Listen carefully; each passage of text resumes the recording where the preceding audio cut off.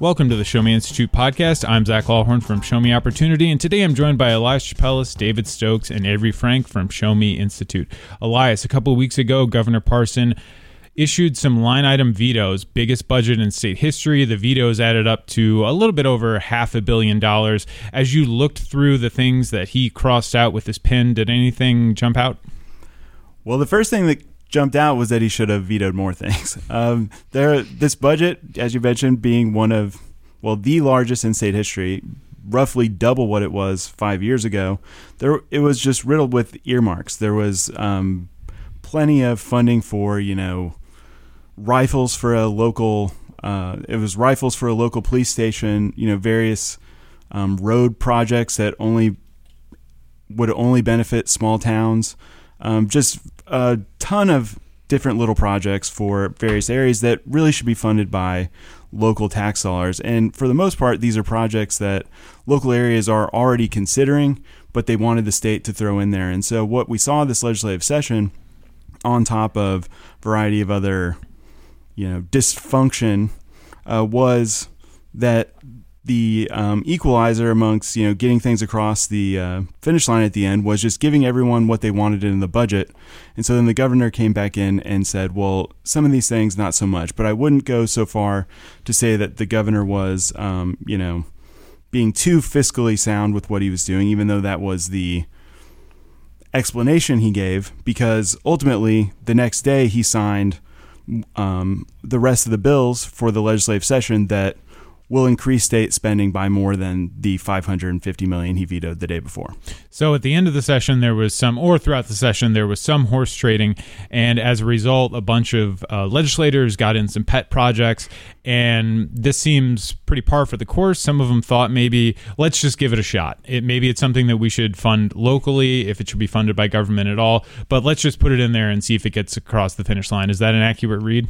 Yeah, I would say that's pretty close. Earlier in the legislative session, I think I mentioned maybe on this podcast that one of the riskiest things in Jefferson City is when the legislature has more money than they know what to do with. And so everyone, had their various projects. And now what you're seeing is with the governor vetoing $550 million of them, those vetoes weren't evenly distributed across the state. And so there were some pet projects that still kept their funding, some that didn't. And so now, some of those legislators that, were involved in some of that horse trading now feel like they were slighted by the governor in that case. Are there any projects in particular that stuck out to you, kind of headline items? From the vetoes? Yeah. I think the items that were brought up the most in the news were St. Charles projects. I think most of the earmarked projects for St. Charles were vetoed.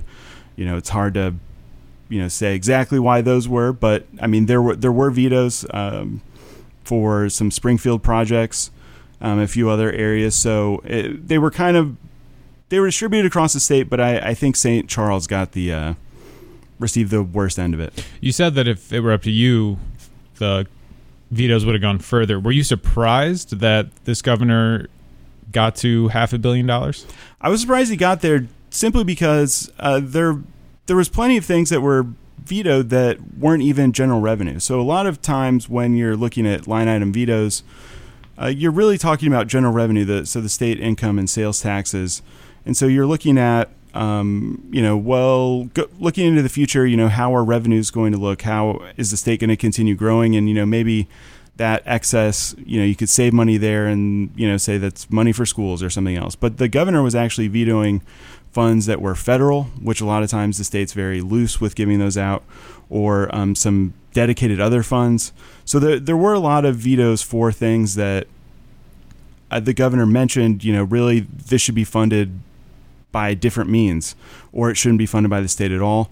But ultimately, the general revenue was the biggest component of it. But like I mentioned before, the biggest thing here was that while the governor said this was an exercise in fiscal restraint, the budget is still the largest ever, and he signed more bills that will cost more next year. So the budget's bigger, it's going to keep getting bigger, and so I'm not overly excited by what the governor did.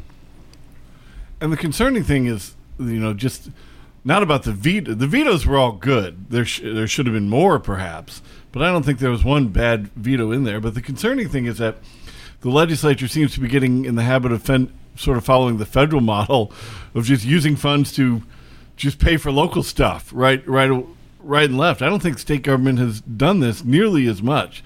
So to see such substantial use of state funds for local projects is troubling, and it's my hope that as the federal stimulus and various other federal largesse of the COVID era, as that fades out over the next couple of years, that will go away. But I hope that the legislature isn't getting in the habit of funding local needs with state money, because I very much hope if that continues, then then the governor next year and the future governor after that, I hope, will be even far more stringent with the use of the veto pen. Well, because just real quick, to add on to what David said, there was the issue of scaling back the size of the state government after this federal spending. And so what you're going to see is where these earmarks did make it through, where the governor didn't veto them, where this federal money went, it's going to be much harder to cut in the next few years, or you're going to see more and more articles or whatever about how this is receiving less money or this is getting cut, whatnot. Well, really what's happening is we're seeing an unprecedented stretch of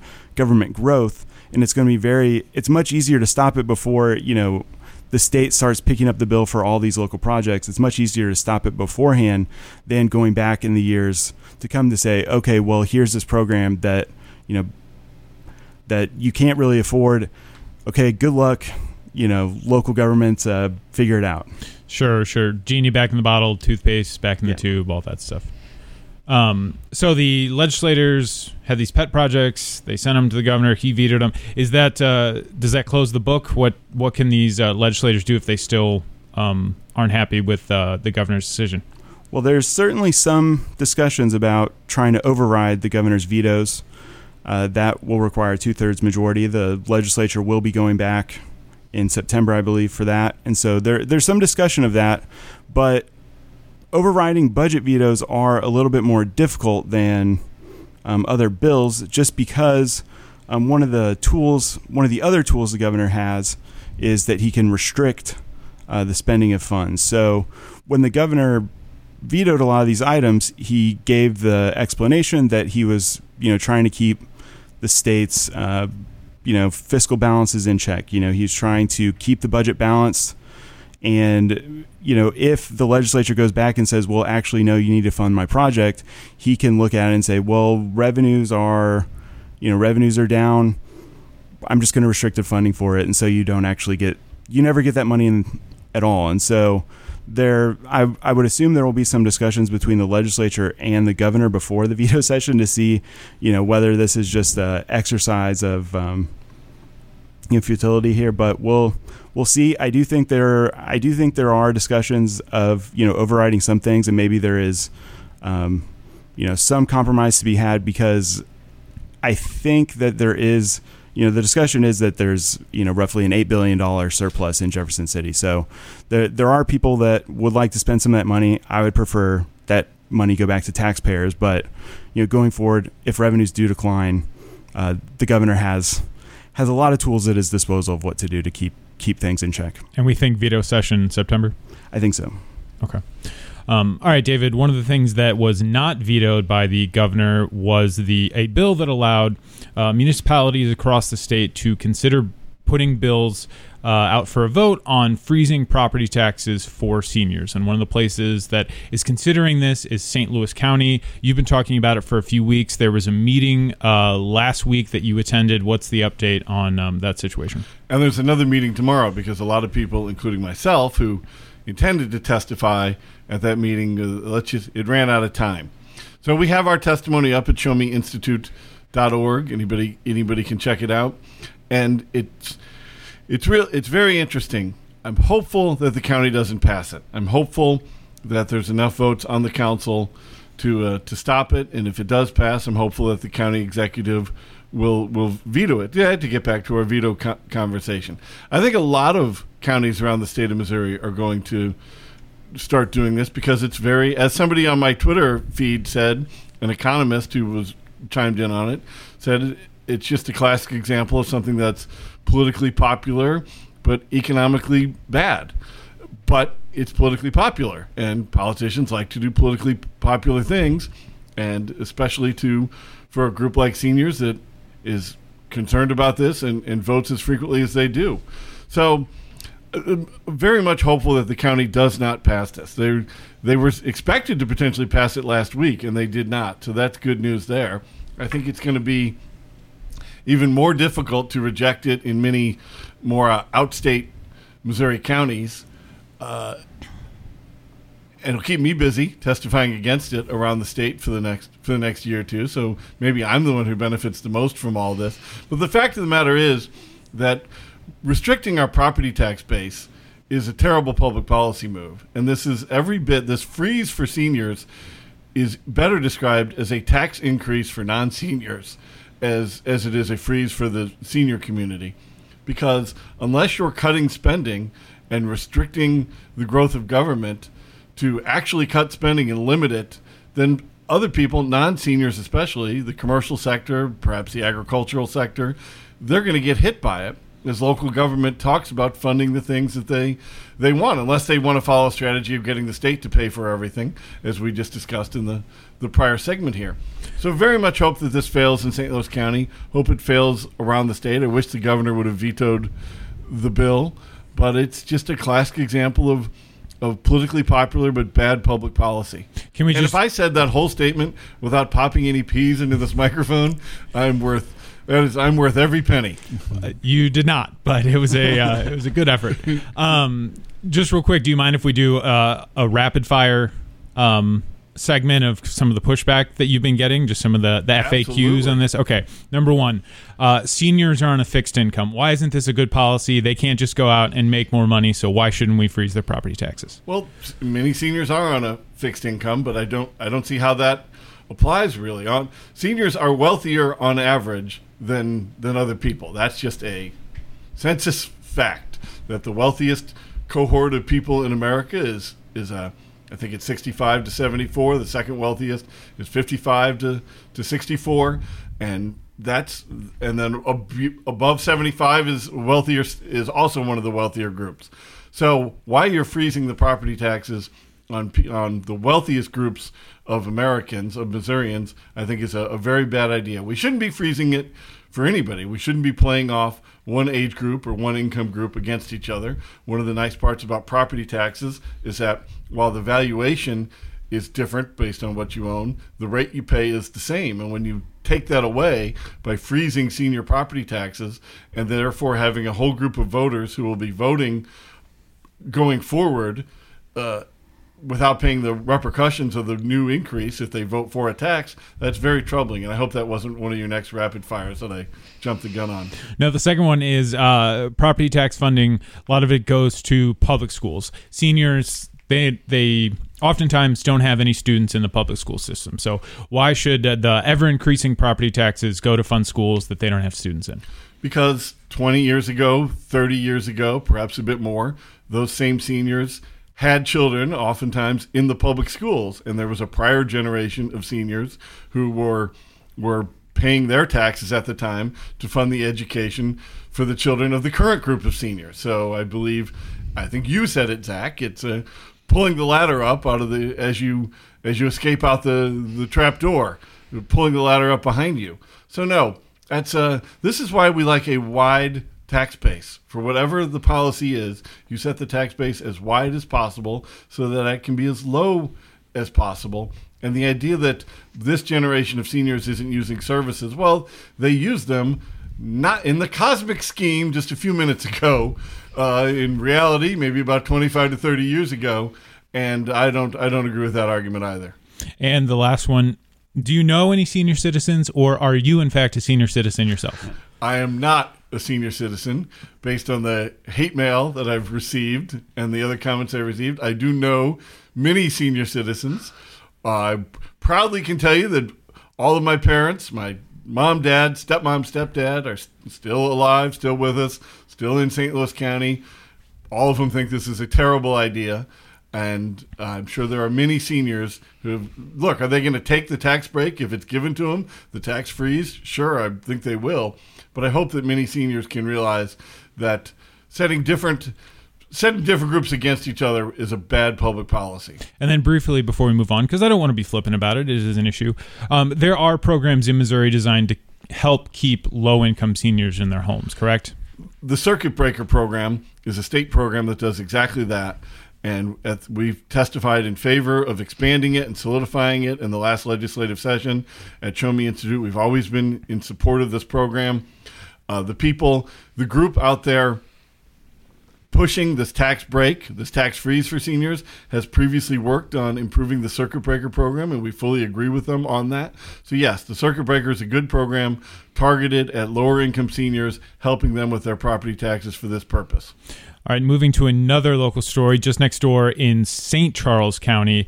They are expanding their network of license plate readers. So these are cameras, sensors that are set up on major roadways, and they're designed to scan license plates as people drive by. So what are some of the reasons that they're giving for this expansion, and what do you think about this expansion? Well, I think that this expansion is terrible and very, very frightening.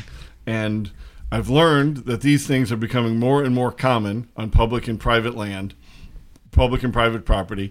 They're used in Columbia, they're used in Springfield, they're used throughout St. Louis County, many municipalities, and now the current expansion is in St. Charles. And I think it's deeply troubling that as we just go about our daily lives, we're being tracked, surveilled, and monitored by government technology to know where our car is and where we've been. And if I'm also troubled that so many people appear not to be troubled by it. Like, the lack of it bothering people bothers me. What it's being used for is comparing the license plate it reads to active warrants out there for certain cars that people are looking for.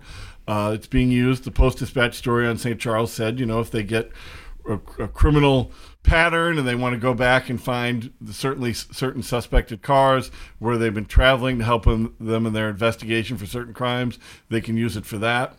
I don't doubt that right now the police are using it for legitimate purposes and are getting rid of the data after a set amount of time, as they state they are. Even with all of that, I still don't think that ordinary Missourians should be tracked and surveilled by government as we travel around the state. And I think it's another terrible public policy and deeply, deeply frightening, deeply reminiscent of the steps towards the more nightmare scenarios of 1984, or what we see currently in China, how they're surveilling you constantly. Everything you do in China is being monitored at all times. I'm not saying that we're here. I'm not saying we're here in America at that level, but I want to oppose steps to get us there. And I think this whole move is troubling. And I hope a lot of local officials stand back and say stop and start rejecting it. Are these scanners in place in other cities around not only the St. Louis metro area, but in the state of Missouri? Do you know? Oh, yeah. Springfield has them. Columbia has them. Lots of places in St. Louis. I assume plenty more that I haven't quite read about in the research over the past week. So they're becoming more and more common, and they're common in homeowners associations. I'm told Representative Tony Lavasco out of St. Charles was telling me he understands there are home subdivisions and homeowner groups putting them in on private property. I'm not saying it's illegal what they're doing there, and I'm well aware that you don't have some expectation of privacy as you drive the public roads. So I'm not saying it's illegal.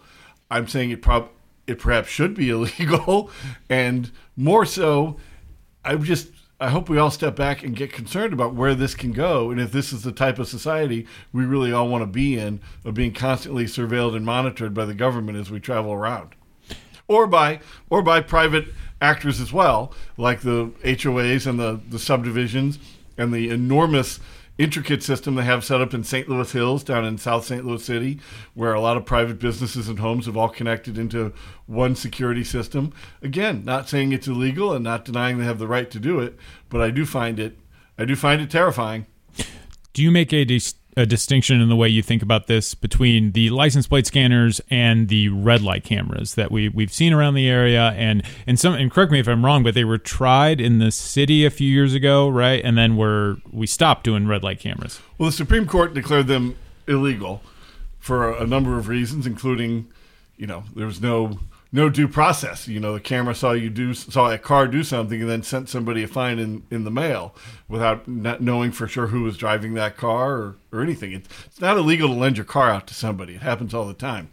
So the Supreme Court ruled red light cameras illegal. This, I guess, defenders of this traffic license plate readers would say they're not convicting anybody of a crime off of this like a red light camera was doing. They're simply tracking people, storing the data for potential investigations down the line, and comparing it currently to a system of outstanding warrants. And I don't doubt that the stories of effectiveness, I'm sure, are true. They've been able to catch some wanted criminals with them and solve some crimes with the use of the data. To that extent, it's maybe a different concern than the red light cameras, but still deeply troubling that as we move about, we're being monitored by the government at all times. And I think if you care about liberty, I'm surprised that more people out there don't care about this violation of it. And lastly, before we move on, in St. Charles County at least, is this a done deal? Is there any part of the process left or any public comment that people can make? I don't know if it's a done deal. I don't think it is. I think there's probably time to stop it. And even if you couldn't stop it now, they can always get rid of them. Like, it's never a done deal. The county council or the city councils for whatever cities these are going in could hopefully say no, stand athwart history and yell stop here.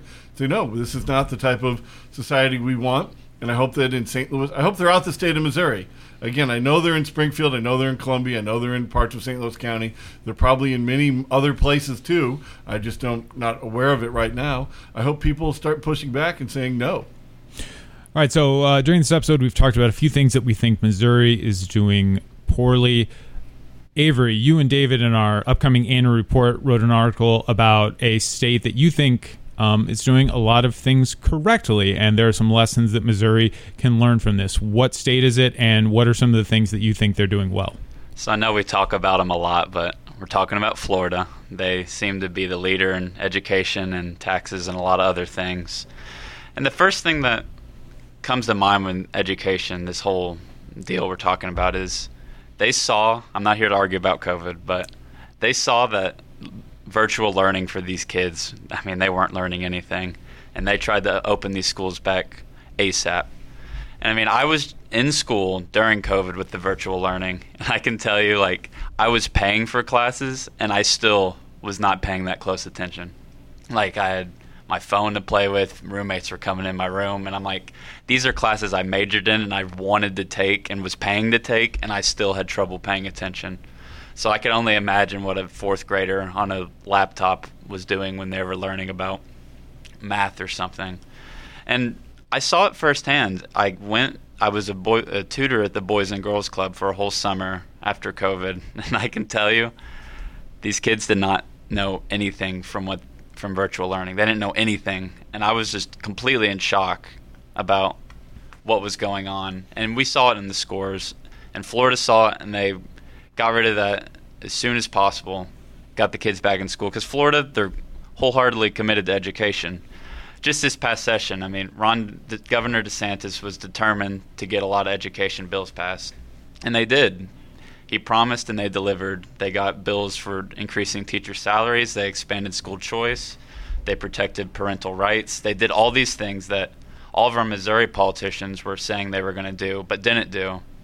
And, I mean, Florida's dedication to education it's paying off. I mean, in fourth grade math, they're number 4 in the country, and they're number 3 in the country in fourth grade reading.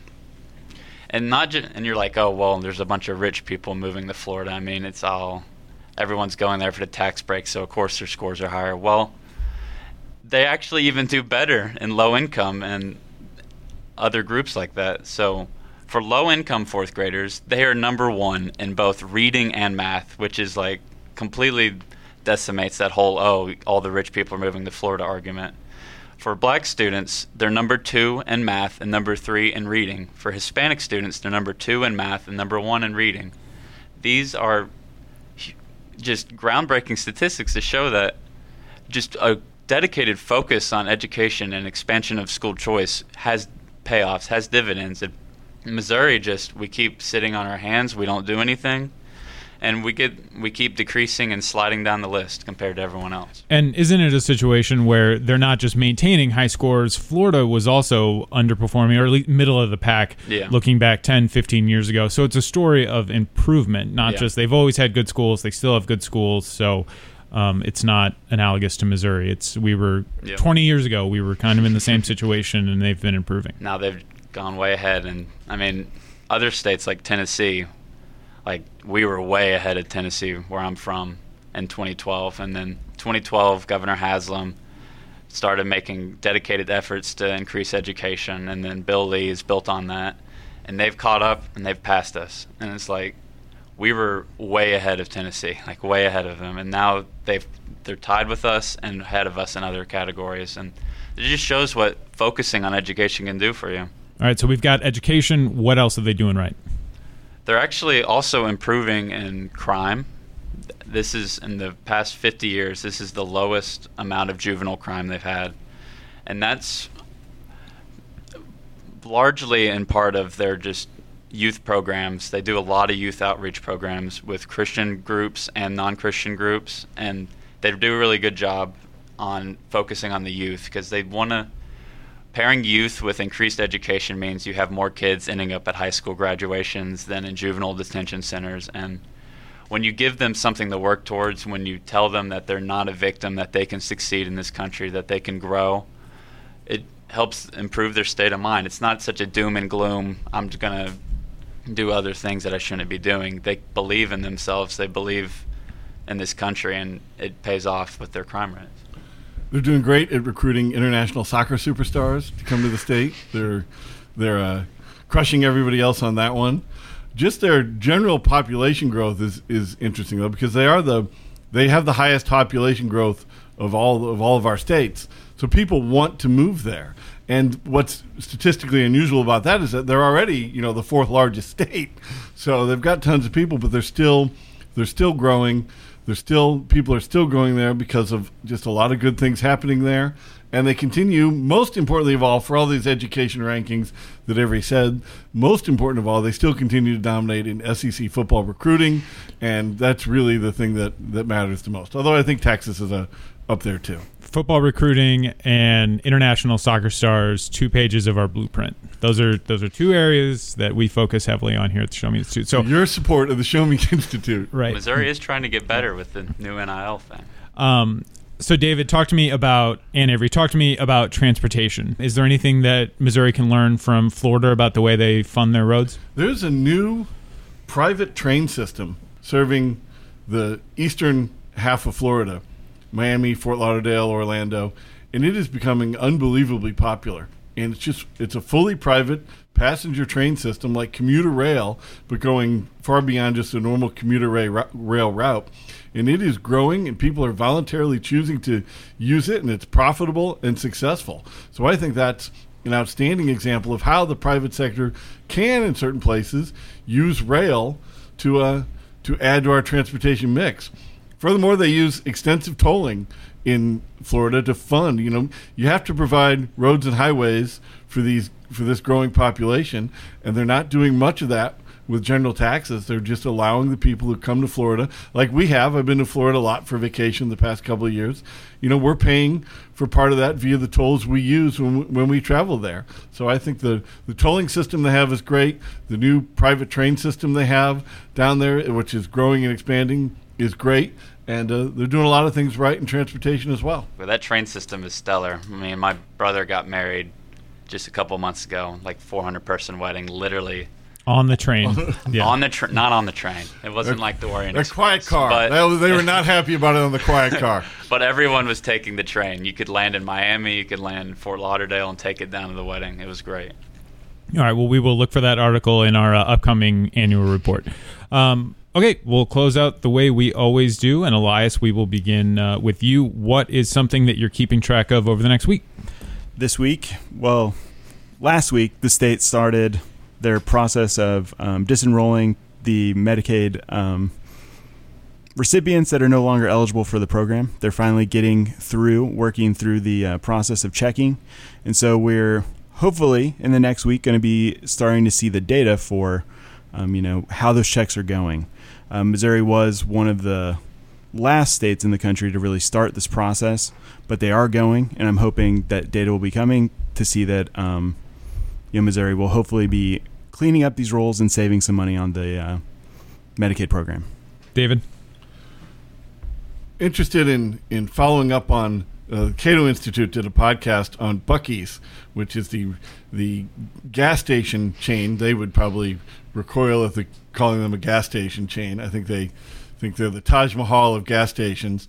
But how as they expand around the country, they're receiving significant tax subsidies at their new locations. We wrote about this a couple of years ago when they were getting tax subsidies for a new Buc-ee's in Springfield, and competitors who'd been based in Springfield a long time started justifiably and correctly objecting to the tax subsidies for them. So I want to check out the Cato Institute podcast on it and keep writing on it here, because it appears that among many, I'm sure there's many fine aspects of Buc-ee's, even though in the end it's just a gas station here, people. But the idea, they seem to have tax subsidies as a big part of their expansion strategy, sort of like Missouri's own Bass Pro. Great company, great store. It's unfortunate they make such heavy use of tax subsidies, and want to stay on this as Buc-ee's and their other competitors continue to grow around the country. And Avery, you gotta take it easy making fun of Buc-ee's. They might come at you, David, but I'm going to be tracking the nuclear progress in the federal and U.S. Congress. I'll be tracking that. And then also I'll be looking at 4-day school weeks. It's growing in Missouri. How has that affected our all right. students? And as always, plenty more at showmeinstitute.org. Elias, David, Avery, thank you very much.